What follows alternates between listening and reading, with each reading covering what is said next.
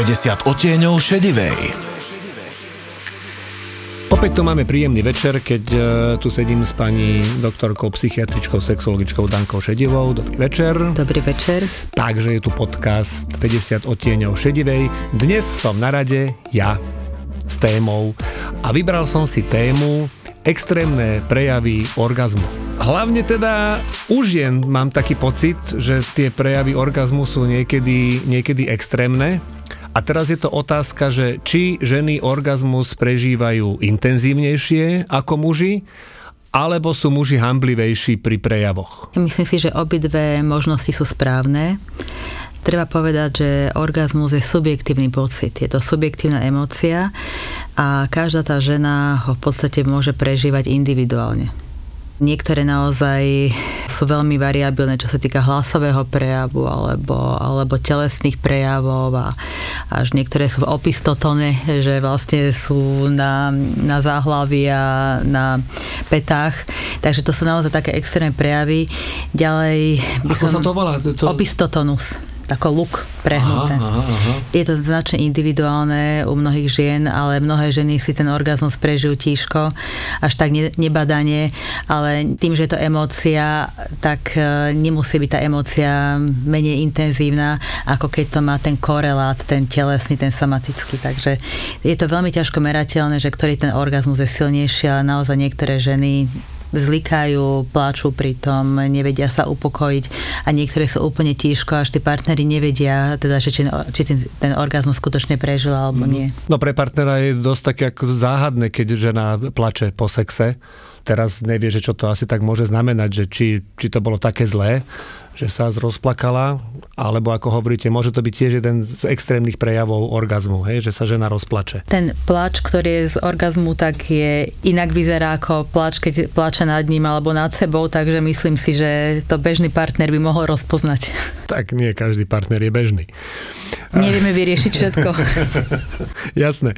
Len mi teraz ide o to, že či každá žena má akéby možno, ja neviem, geneticky alebo proste nejak nastavenú tú úroveň toho orgazmu, ako ho ona vie prežiť, alebo je to o tom, že aký dobrý je ten partner alebo proste tá súhra tých dvoch ľudí.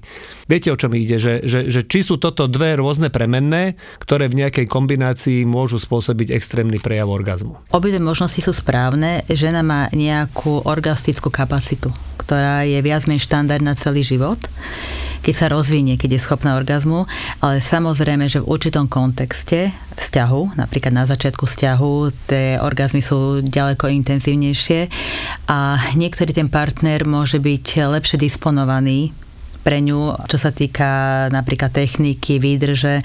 U niektorých žien veľmi zohráva napríklad aj veľkosť a tvar penisu. Čiže keď sú tí ľudia kompatibilní, keď majú to šťastie, že nie mentálne, ale biologicky sú kompatibilní v tej telesnej schéme, tak naozaj ten sex môže byť vynikajúci a s jedným partnerom môže dosahovať úplne iné orgazmy ako s iným partnerom. Je to teda tak, že ženy majú nastavenú nejakú hranicu, dajme tomu, ktorú majú proste danú od prírody a aj ten najoptimálnejší partner jej nedokáže spôsobiť taký orgazmus, ako pri žene, ktorá má tú hranicu postavenú niekde inde a tej možno stačí aj slabší partner.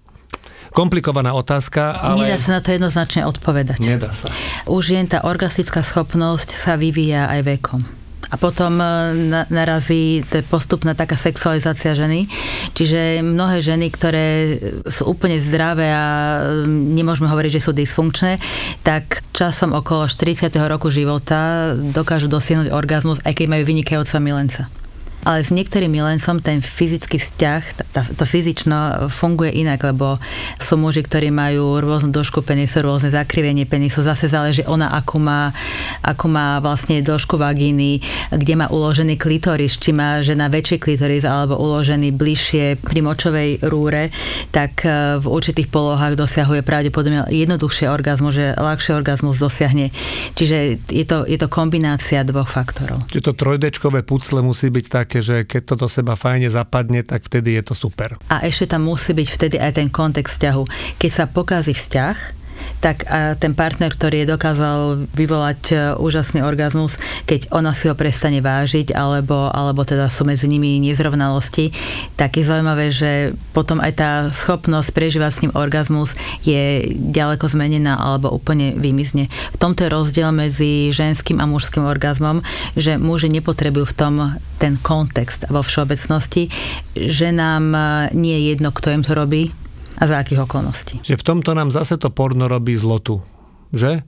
Lebo v tom porne väčšinou proste tie ženy s cudzým mužom, ku ktorému evidentne nič necítia, prežívajú orgazmy, že to trhá repráky. V skutočnosti to tak asi nie je. To je rozprávka pre dospelých. No, tak áno. Dobre, však ja som si to chcel len teda potvrdiť, že viackrát sme sa teda bavili o porne a toto je teda znova asi jedna z vecí, keď sa bavíme o prejavoch toho orgazmu, kde nám tá pornografia nastavuje asi nesprávne zrkadlo. Je to taká fikcia. Je to zahraté. Samozrejme sú ženy, ktoré dokážu, niektoré pornoherečky sa dokážu uvoľniť a je im to v podstate jedno. Mnohé si dievčat sú na drogách, sú na kokaíne a tam sú také orgastické salviáž, čiže niektoré naozaj nemusia hrať, že to prežívajú, ale nie je to fyziologická sexualita a naozaj ten ženský orgazmus je veľmi zraniteľný a u mužov je to trošku iné. Môžu byť tie, teraz hovorím o reálnom živote, teraz nehovorím o pornografii, tie prejavy, extrémne možno prejavy toho orgazmu u ženy nemôžu u muža niekedy vyvolať taký ten pocit práve, že je to hrané? Niekedy to aj je hrané. A to sme sa už o tom bavili, že šikovná žena to vie urobiť tak, že chlap nemá asi veľmi šancu zistiť, že či to bolo hrané alebo nie. Či dá sa to? Už sme sa o tom tuším raz bavili. Dá sa to, ale keď ho chce oklamať alebo mu urobiť radosť, mnohé ženy chcú urobiť radosť svojmu partnerovi, pretože vidia, ako oni tí muži niektorí číhajú, že oni sú spokojní až keď tá partnerka je spokojná. Ale v tom vzťahu by to malo byť tak, že sa naozaj tí partneri akceptujú a nebude od nej chcieť, aby proste prežíval ten orgazmus tak, ako jeho predchádzajúca milenka alebo milenky a akceptuje to a bude spokojný a teda s tým, že ako ho prežil, lebo naozaj to sa nedá naprogramovať. Jasné, ale teraz ma napadá taká otázka, že či týmto spôsobom nemôže, dajme tomu partnerka, či už chtiac alebo nechtiac, tomu partnerovi aj pomôcť. Viete, že u chlapov je to veľa o tom sebavedomí a že na začiatku toho vzťahu tá žena, dajme tomu, trošku prifarbí. Nemusíme teraz hovoriť, že predstiera orgazmus, ale prifarbí, trošku viac pochváli a povie toto. A ten chlap sa dostane do takej pozície, že zrazu je sebavedomý a zrazu naozaj sa dostane do takej formy, že si vlastne ona sama týmto pomôže, tá žena. Robím teraz strašnú konšpiráciu, ale ja som scenarista, tak viete, že toto ako sa nevyhnete týmto môjim príbehom. Ale teraz, že či som úplne mimo, alebo či toto sa môže stať. Myslím, že sa to dosť často aj stáva a my môžeme to brať ako, že by tá žena podvádzala toho partnera. Ja si myslím, že partneri by si navzájom mali robiť radosť a nemôžeme sa na tej ženy hnevať a nie je to klamanie vo vzťahu, urobiť mu radosť aj bol spokojný, tak ja si myslím, že to je v poriadku. Čiže určitým neublíži. Hej? Neublíži mu, ona ho neklame. Nie je to také klamstvo, že by ho že podvádza niečo, ale chce mu urobiť radosť, vie ako na tom citlivý, tak ako robíme radosť v iných veciach, že pripravíme také jedlo, ktoré k tomu partnerovi chutí. No tak ja si myslím, že... A my pochválime aj také, ktoré nechutí. Áno, veď vy ste úžasní v tomto muži, takže my občas vám môžeme urobiť radosť aj v tomto a tešiť sa, že máte radosť a veď o tom je život. Jasné. Poďme teraz k tej druhej veci, ktorú sme naznačili hneď na začiatku, aby ste povedali, že je to vlastne kombinácia týchto dvoch vecí, tie extrémne prejavy orgazmu, že sú rozdielne u ženy ako u mužov a že je to teda aj tým, že muži sú v tých prejavoch hamblivejší. Čím to je? Ťažko povedať, čím to je. Niektorí sú hamblivejší, niektorí sú naozaj veľmi hluční. Ten ženský orgazmus je vo všeobecnosti pravdepodobne intenzívnejší ako ten mužský. Asi tretina žien má problémy s dosahovaním orgazmu, kdežto muži pri väčšine súloží, keď tam nie je nejaká dysfunkcia, že tam nejaký problém, tak končia teda tým orgazmom. Tak tiež to nevieme odmerať, ale tiež záleží od muža, akú má povahu, niekedy aj to kultúrne pozadie toho človeka je veľmi dôležité. Čiže mnohí muži to dokážu ovládať, prežijú si tú emóciu, niektorí to pustia ako ten svoj hlasový prejav prejav. Jednoducho patrí to k sexu. Vy teraz z vlastnej praxe, keď nie, tak nie, ale máte také nejaké poznatky o nejakých extrémnych prejavoch orgazmu, ktoré sú naozaj, že až zvláštne, alebo možno aj trošku smiešné? My väčšinou riešime také prejavy, ktoré sú patologické pri orgazme, pretože niekedy vzniká taká porucha, že po orgazme je to tzv. Dysfunkčný orgazmus, tak niektorí ľudia zvracajú, niektorých preženie, že musia utekať na toaletu, že proste tak sa zrieši pasáž, to len takto ako lúsknutie.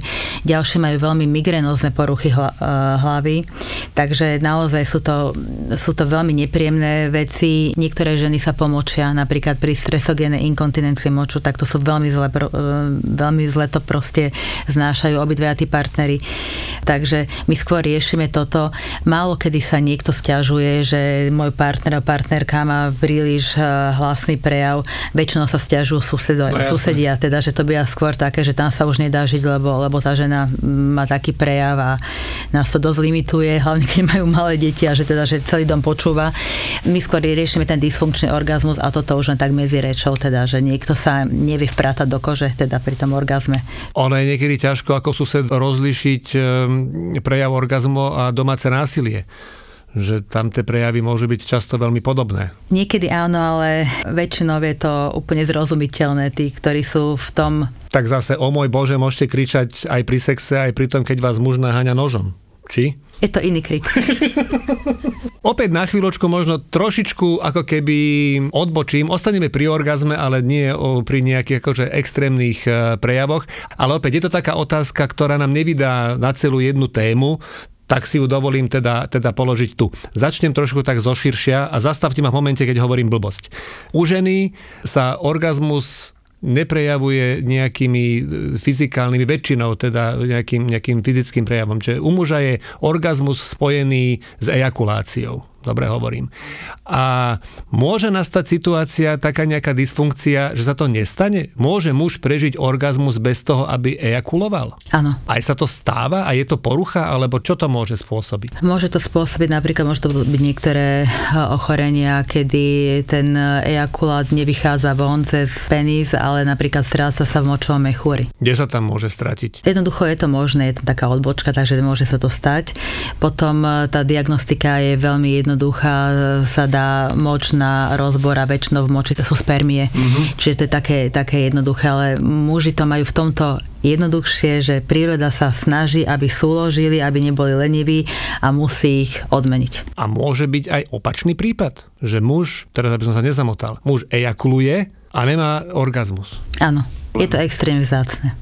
Tam treba pátrať, že prečo to je. Že to je proti prírode vlastne. Že on nedostane tú odmenu. Áno. V podstate, že urobí to, čo príroda od neho chce, aby urobil. Áno. A nedá mu za to ten pocit. Áno. Tak to je smutné. A teraz idem teda k ďalšiemu, neviem, či je to extrém, asi áno. Keď aj žena ako keby ejakuluje, alebo teda hovorí sa tomu, že teda strieka, aby tomu všetci porozumeli. Je toto bežný prejav, alebo je to výnimka? Zase to porno, mám pocit, že striekajú všetky ženy, ktoré človek stretne a potom v praxi zistí človek, že ani nie a je sklamaný ten chlap, že halo, prečo? Ženská ejakulácia ako taká. Pardon, aj sa to tak oficiálne volá? Ženská ejakulácia? Áno, snažili sa to pomenovať, je to oficiálny pojem ženská ejakulácia a dokonca je to terminus technicus, na ktorom má Slovensko veľký podiel, pretože profesor Zaviačič, profesor anatómie, objavil existenciu tzv. Ženskej prostaty. A v tomto má svetové prvenstvo. Len tá ženská prostata nie je taký orgán, ako je u mužov. Samozrejme, že my ju nepotrebujeme. Tá prostata má úplne inú funkciu u mužov. Sú to také rudimenty žliazok, volajú sa skeného žliazky, ktoré sa nachádzajú vo vagíne, v ústi močovej trubice. Nemajú ju všetky ženy. Niekde tých žliazok môže byť viacej, niekde ich je málo, niekde vôbec ako chýbajú a podľa toho, ako je tá žena disponovaná, koľko tých žliazok má, tak môže produkovať ten sekret skeného žliazok. Môže to byť pár kvapiek, ale môže to byť aj niekoľko mililitrov. Čiže nedá sa naučiť ejakulovať. To sú tie skeného žliazky, tá ženská prostata. Oni na to prišli takým spôsobom, že vyslovene manuálne sa snažili stimulovať tú vagínu masturbáciou a mali súbor nejakých 27 žien. Takto na to prišli. Je to veľmi zaujímavý výskum a býva to spomínané na mnohých kongresoch ako taká perlička, že profesor Zaviačič, ja som ho nepočula, ale počuli to niektorí moji českí kolegovia, sa sťažoval, že veľmi z toho bolia prsty. Takže on to akože... On ich stimuloval, priamo. Áno, pretože táto existencia skeného žliazok bola dokázaná práve týmto profesorom Zaviačičom. Mu tie devčatá museli podpísať nejaký papier. Samozrejme, že to bolo v laboratórnych podmienkach, veď to bolo treba dokázať, tam potreboval to samozrejme za vedeckých podmienok, ale takto sa to niekedy, viete, slovenská veda tak, robí... Ale inak sa to nedá. Slovenská veda vzniká niekedy na kolene, no takže akože tak toto... ale je to svetový úspech a naozaj je to citované vo všetkých učebniciach aj urológie, sexológie, gynekológie, čiže v tomto má profesor Zaviačič prvenstvo, to je veľká vec. Super, gratulujeme. Tá ženská ejakulácia nie sú len skeného žliazky, môže to byť u niektorých disponovaných žien, ktoré veľmi zvlhnú. Je to taký ten lubrikačný, taký gel, ktoré vytvára ich sliznica a tiež je to individuálne, niektorá žena ho tvorí menej a niektoré ho tvoria viacej. Takže to je ďalšia časť tej ženskej ejakulácie, môžeme povedať. A mnohokrát je to iba moč. Čiže dá sa povedať, že to je tak na tretiny. Toho moču môže byť tiež len niekoľko kvapiek, alebo môže to byť, čo ja viem, taký 2-3 decilitrový pohár, a to je vlastne extrém. Nie je to určite ženská ejakulácia, nie očakávaná. Mnohí sa dozvedeli až z pornografie, ktorí nemali partnerku, kde bolo veľa tej tekutiny, že o čo sa jedná. Netreba si to mýliť s inkontinenciou, že tá žena sa pomočie, jednoducho je to prejav pri orgazme, že tá tekutina vystrekne. A niektoré krajiny boli vyslovene pobúrené týmto, napríklad v Spojenom kráľovstve, ako som sa dočítala v jednej známej takej populárnej knižke, že v roku 2014 zakázali pornografiu so ženskou ejakuláciou, pretože to urážala, že toto nie je niečo prirodzené. Z času na čas do ambulancie prídu ženy, ktoré sa cítia byť handicapované, že oni nedokážu ejakulovať pri sexe, pri orgazme, tak potom také šťastné odchádzajú domov, že sú zdravé, pretože niektorí tí partneri vyslovene to od nich očakávajú, že teda keď zmenia stravu alebo keď sa budú viacej snažiť alebo budú inak stimulovať sa, tak že jednoducho to príde.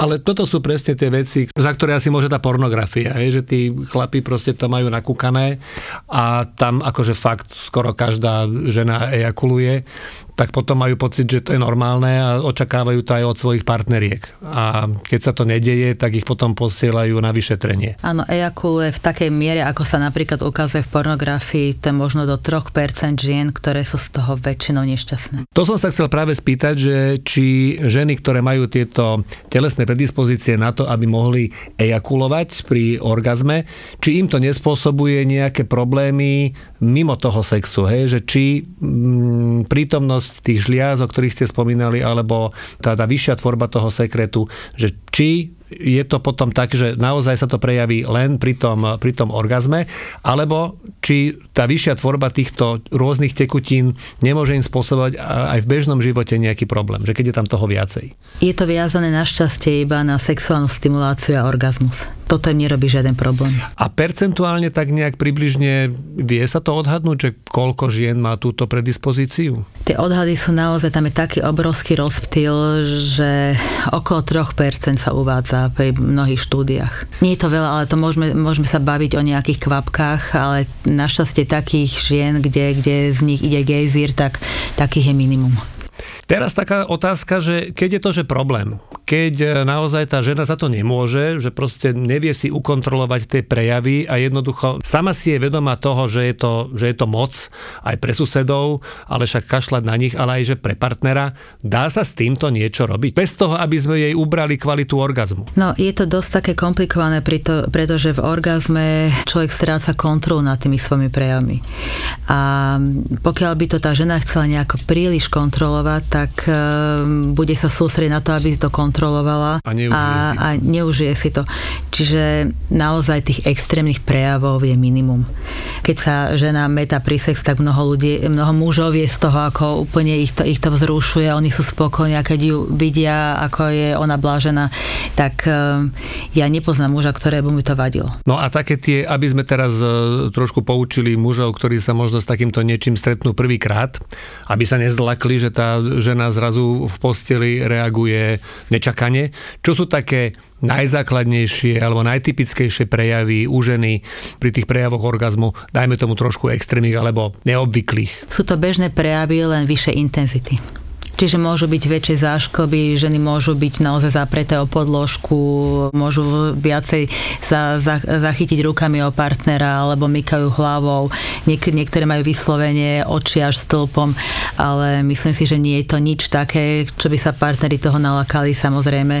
A mnohí ešte, keď vidia, že tá žena proste má takéto intenzívne prejavy, tak vedia, že môžu vlastne ten sex dokončiť, napríklad aj on ejakulovať. Čiže naozaj muži, ktorí sú zrušení a súložia s tou ženou, tak oni sú spokojní, sú hrdí na seba, tak také extrémne prejavy, že niekto by tam, že by sa niečo extrémne stalo, to ani v kazuistikách veľmi nie je popisované v ojedinelých prípadoch. Je to viac menej nejaká horná hranica normy a nič extrémne netreba čakať. Takže dá sa veľmi jednoducho rozlíšiť, že ide o možno trošku extrémnejší prejav orgazmu a že teda tej žene nič nie je. A že nie je to epileptický záchvat, samozrejme. A že tie prejavy sú evidentne rozdielne. Áno, pravda, že. Nemusia sa teda muži obávať. Toto je téma, pri ktorej nejaké veľké posolstva morálne asi nedáme, lebo keď sa tieto extrémne prejavy orgazmu u ženy alebo u muža nedostavujú, tak je to v podstate normálne, nič sa nedeje, netreba si z toho robiť ťažkú hlavu. Treba si dať pozor na to, opäť to pripomíname už niekoľkýkrát, že nie všetko, čo sa deje v pornografii, sa musí diať aj v reálnom živote a pri týchto prejavoch orgazmu je to o to zvlášť, že tam naozaj v tej pornografii tie prejavy hlavne u žien sú vždy skoro extrémne alebo prehnané, takže v reálnom živote, ak sa vám to podarí, super, ale ak sa to nedarí, tak ako nič sa nedeje. Milí muži, žena nemusí ejakulovať pri orgazme. Ak sa tak nedeje, tak to neznamená, že ste zlyhali, je to úplne v poriadku, mohla prežiť úplne krásny, nádherný orgazmus, aj keď je pri tom tížko, alebo keď pri tom plače, že? Výborne.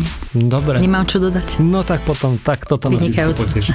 Ďakujem veľmi pekne, aj dnes večer tu s nami bola pani doktorka, psychiatrička, sexuologička Danka Šedivá. Pekný večer všetkým. Pekný večer. 50 odtieňov šedivej.